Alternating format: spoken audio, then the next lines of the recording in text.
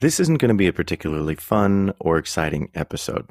However, I'd encourage you to listen so that what I'm about to tell you can hang in the back of your head while on the fire ground and after you get back to the station after a fire. The more we can be mindful of the things that are trying to kill us, the better off we're at formulating a defense against them. In today's episode, I'll talk about how we're affected by cancer in the fire service, and I'll give you some steps you can take to help reduce the risk.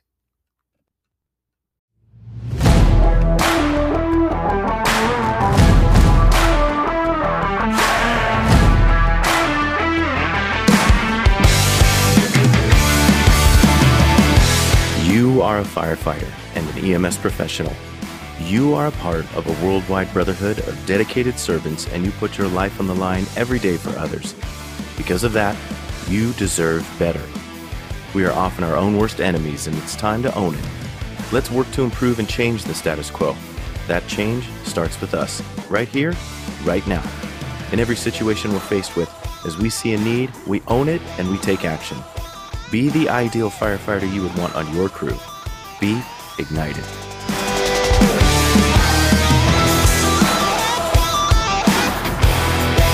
Hey everyone, my name is Ryan Rodriguez and I'm the founder of Ignited and your host for the Ignited Firefighter Podcast. The Ignited movement is a brotherhood of firefighters who challenge the status quo through a forum dedicated to self-improvement and accountability. In each of these episodes, we discuss a myriad of different things challenging the fire service today, from leadership and tactics to how to improve ourselves physically as well as mentally. We aim to civilize the mind but make savage the body.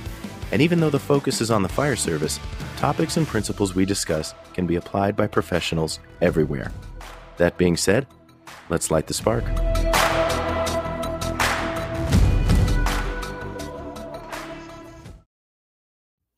All right, let's start out by talking about the facts.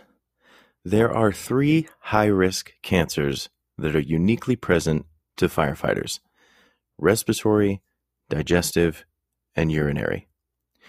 It's obvious that smoke and soot are very relevant hazards to our health. We know that, but their impact on our health shouldn't be taken lightly or ignored. Just because we already know that doesn't mean we can write it off and dismiss it off the plate, right?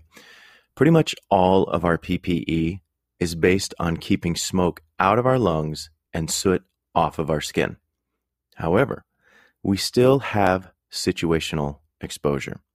So today I wanted to review some things that we can do as individuals to help reduce our risk of getting cancer so that we can do the job longer, we can spend more time with our loved ones, and we can enjoy a long retirement. And first off, I wanted to share a statistic with you that I had to kind of wrap my head around. It seemed like a big number, but I researched it more and more, and turns out it's true. According to an article that I read by Fire Rescue One, which is a Lexipol company, 60% of firefighters die from cancer. Cancer has now replaced heart disease as the number 1 killer of firefighters. Pretty gross, right?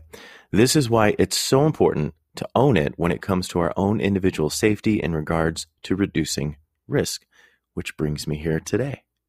As we become more knowledgeable about the things that we can do as individuals, we become better equipped to watch out for our brothers and sisters on and off the fire ground. How many of you out there know what I'm talking about when I mention the quote, cool factor, or being salty when it comes to your turnout gear? Yeah, it's the idea that the dirtier your gear is, the cooler and more experienced you are. In reality, all it really shows is how much of a dipshit you are when it comes to valuing your own life. This characteristic has, in my short 15-year career, turned from a badge of honor to a badge of dumbassery. And if that's not a word, it is now, so feel free to use it. You can probably think of someone right now who exhibits this exact way of thinking. They purposefully leave their gear dirty to exhibit some kind of authority, when all they're really doing is making themselves stand out as ignorant. By not washing our gear, we're continuing to expose ourselves to the carcinogens that attach themselves to our gear and wait almost on standby to seep into our skin. When we sweat, our pores open, allowing all that soot, ash, and chemicals to enter our bloodstream. We have got to change our mentality when it comes to keeping our gear clean. We have to. It's not like we don't sweat when we're on scene, right? I mean, I'm in Arizona. I'm inside an air-conditioned house, and I'm sweating right now. It's like 120 outside. It's crazy. But I wanted to talk about some of the things that my organization has done, and then I want to kind of talk about some of the things that you can do. At my current organization, we have 2 sets of turnouts that we can swap in and out of. So like once we have a dirty fire and our gear gets exposed and all nastified, we can swap out into that clean gear. We can bag and tag the dirty gear, send it off to the cleaner, and then get our clean gear for the next fire, right? The ones that were exposed, like I said, they get bagged, they get picked up by a cleaning agency that not only cleans them, but they perform inspections and they make repairs as needed to our turnouts, which is pretty cool. I know that not everyone out there has this luxury, and we went without it for a long, long time, but let it serve as a reminder to be that much more vigilant in keeping the gear that you do have as clean as you can. Changing this perception and mentality happens through awareness and conversations. So let's first talk about some things that you can do to get the ball rolling. So number 1, start the conversation, right? Talk to people. The first step to solving any problem is acknowledging that there is a problem, right? We know this in the medical field. We know this on the fire ground. This is how we solve problems. You first have to accept and identify that there is an actual problem. Maybe the next time you go on duty, ask your captain what measures are in place to reduce risk on scene, as well as in the cab and in the station. You don't have to be the guy that's like coming up to him with a checklist asking those things, but pose the question. Is there something in place right now to help us do like an on-scene decon? I don't know. Maybe you already know there is. Maybe there isn't. Who knows? You're never sure until you ask, right? See if there's a committee within your organization that's focused on reducing risk of cancer. Maybe there's a health and wellness committee that you can join so that you can dive more into this topic and maybe even become the spearhead for the movement within your organization. Number 2, do some homework and share your findings. Start reading and learning more about cancer in the fire service to share with your peers. There are a growing number of resources available to firefighters, including the Fire Smoke Coalition and the Firefighter Cancer Support Network. Don't keep what you learn to yourself. Print out resources, post them in the firehouse, or maybe even email them to your crew, your station, your department, who knows. I'll post links to all the organizations that I talk about in this episode in the show notes. So don't feel like you got to write it down or memorize it or anything like that. Just go to the show details wherever you listen to this show, scroll down, and you'll see the highlighted links, and you can just tap the link and it'll take you right to it. So don't even worry about it. Number 3, lead the charge. When you come back from a call or at the end of your shift, be the one who mentions the idea of cleaning off your gear. If you respond to a wildland fire, be the one who washes that yellow shirt so it's nice and bright again. Offer to wash other people's shirts. If you're going to do a load, be like, hey guys, I'm doing a load of 962 pants or brush pants or wildland shirts. If you got anything dirty, throw it in, right? Even if your teammates choose not to wash their gear, by showing them that you're not afraid to do something different and telling them why you're doing it, that can send a strong message and may help change their mindset. And you're kind of doing all the work, right? Like you're willing to wash their clothes for them. I mean, at the very least, someone should be smart enough or humble enough to take advantage of that in itself. But you'd be surprised. Anyway, moving on. Number 4, exercise and eat right. And this is really a no-brainer.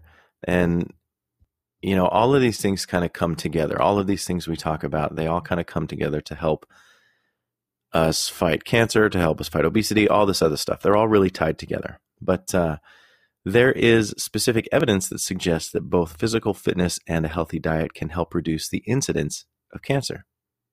Many physicians are actually prescribing a fitness regimen now instead of medications, which is amazing to see. I hate it. I hate it when I go to a patient's house and I ask them what medications they're on. And they're like, oh, here's the list. And it's like 40 different medications. That's ridiculous. That's like, to me, that's negligence. Like, you've got 40 different medications for what exactly? Oh, this is for my high blood pressure, and this is for my cholesterol, and this is for this, and this is for that, and this is for my low blood pressure, and this is for when I feel dizzy, and this is for when I worry about, what's going to happen on American Idol.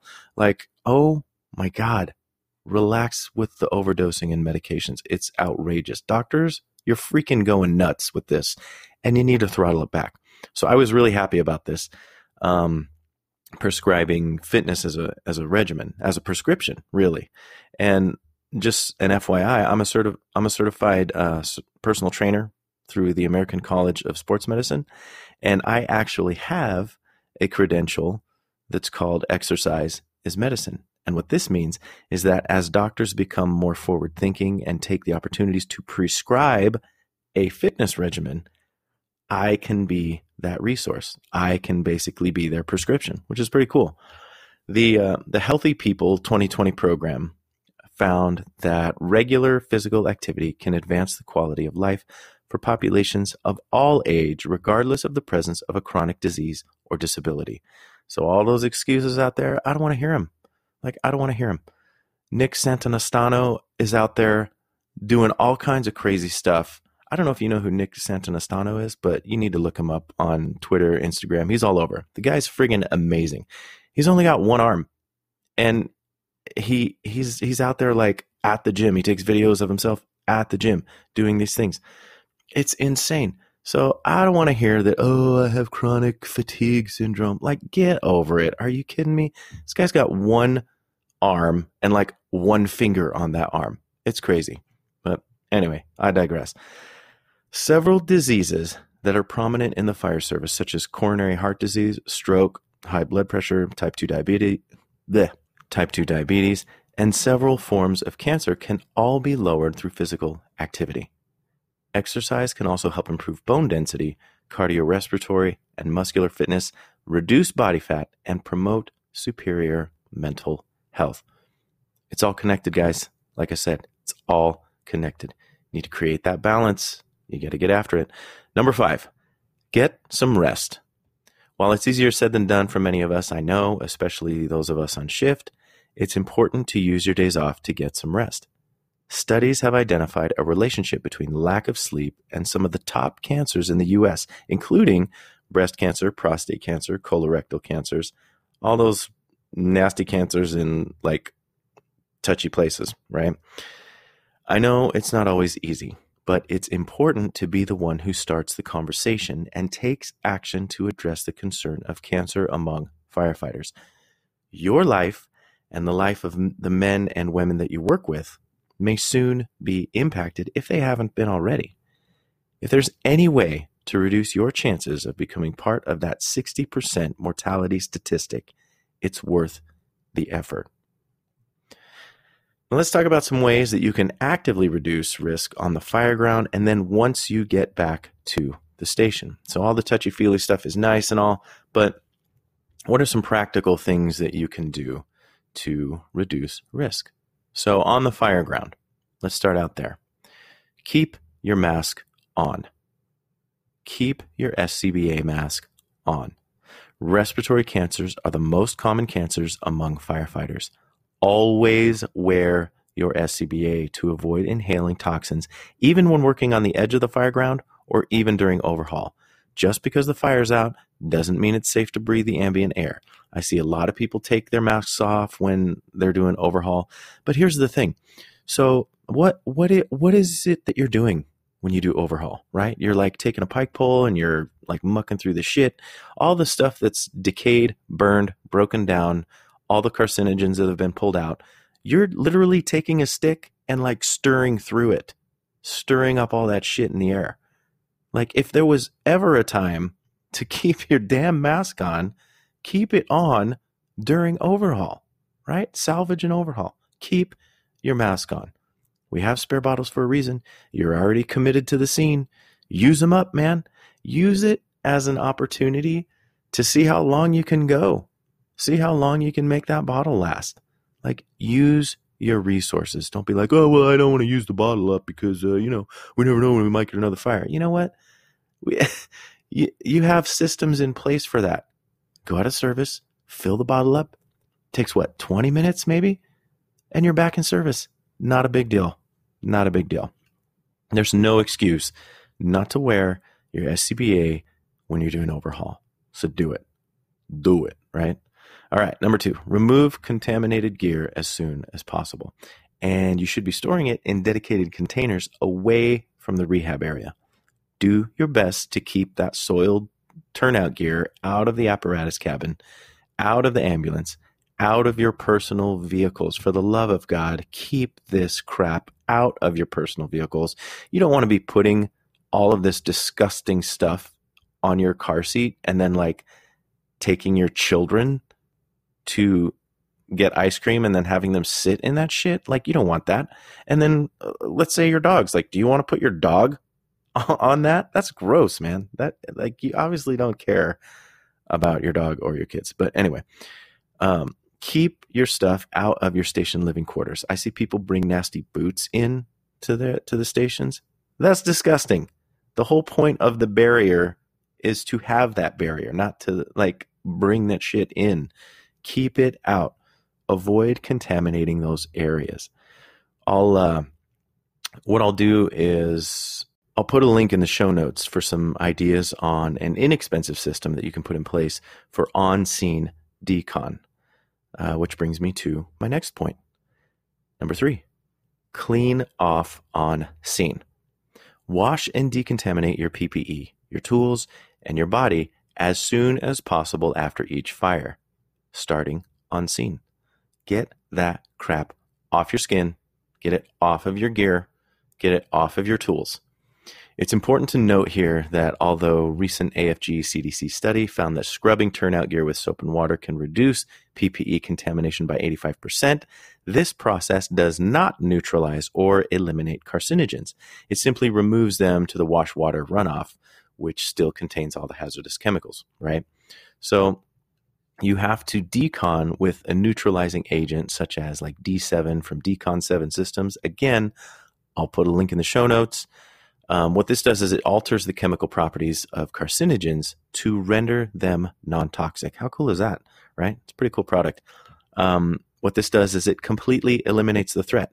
Like, it works on a chemical compound level, breaking those properties down, reducing the carcinogen effect. It's insane.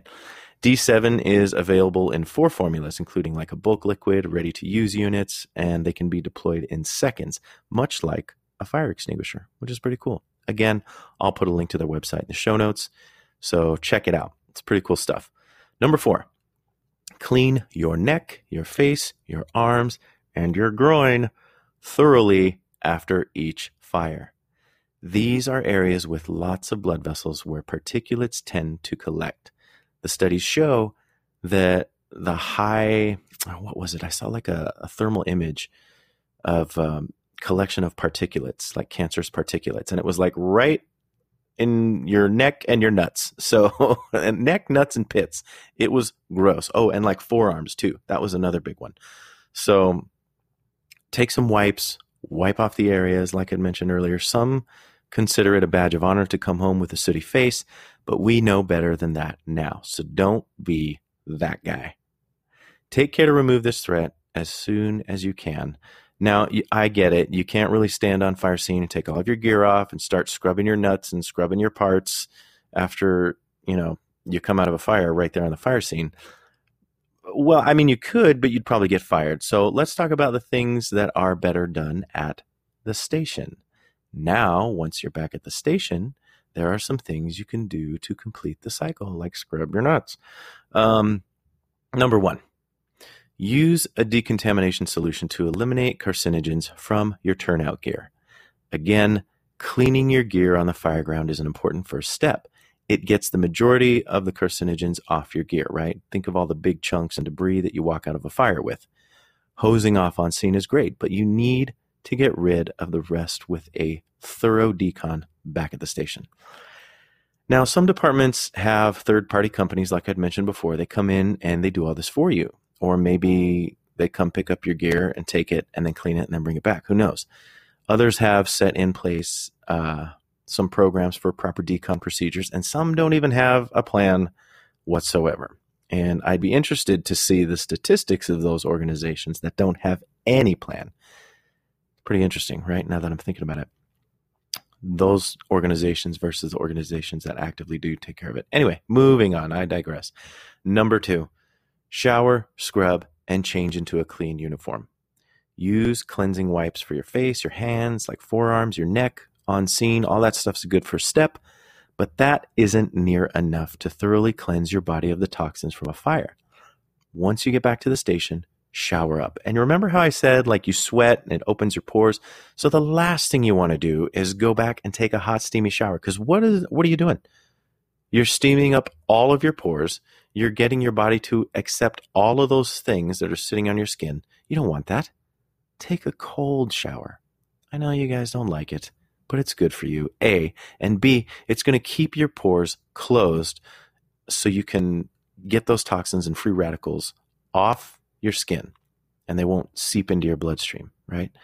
It's a great way to work your lymph system too. So you purge those toxins and free radicals that have built up while you're fighting a fire, right? It's awesome. Take a cold shower, guys. Do it. You'll love it. After you shower up, you want to obviously put on a fresh, clean uniform. Whatever you were wearing under your turnout gear needs to go in the wash right away. Be sure to use a detergent that also neutralizes carcinogens, like I mentioned, the D7 laundry stuff, for full decontamination.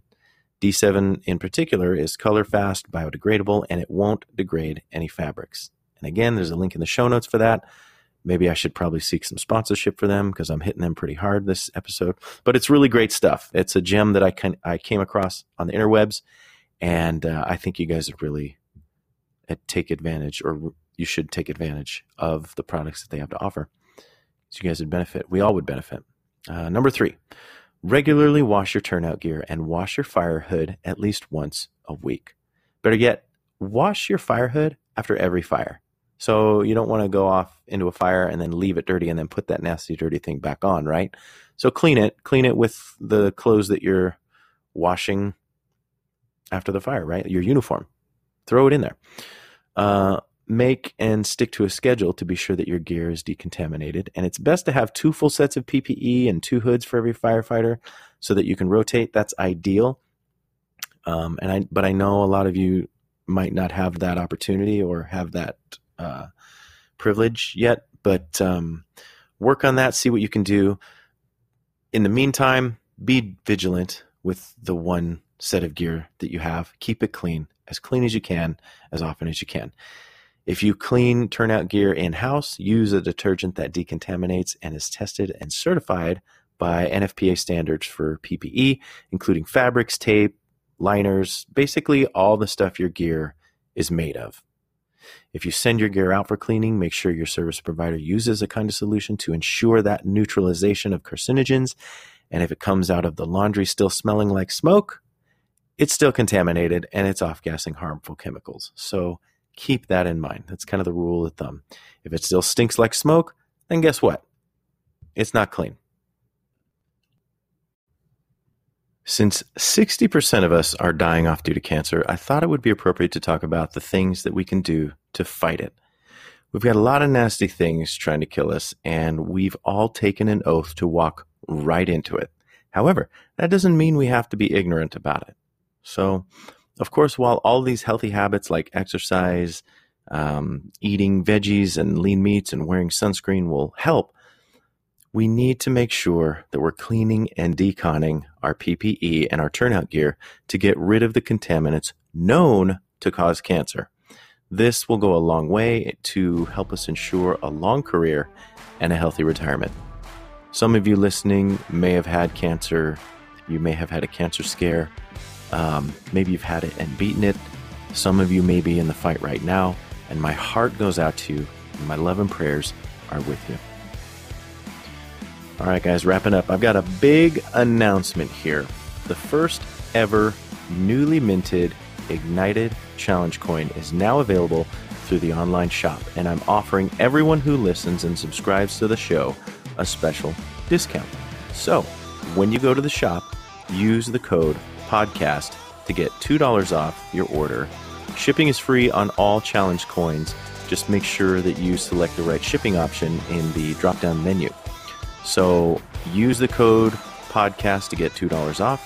I'm excited to get these coins out to y'all. They look amazing, and I'm really happy with how they turned out. So get your orders in soon because they are limited quantity. As always, thank you guys for listening to the Ignited Firefighter podcast. Please subscribe and share these episodes with someone who you think should hear them. And do me a favor and leave a rating and review wherever you listen to the show. It helps others who are looking for a quality podcast find the show. And if I can get quality people such as yourselves leaving quality reviews, then we all win. I bring this show to you completely free for your benefit, so I'd ask you to do me that one small favor.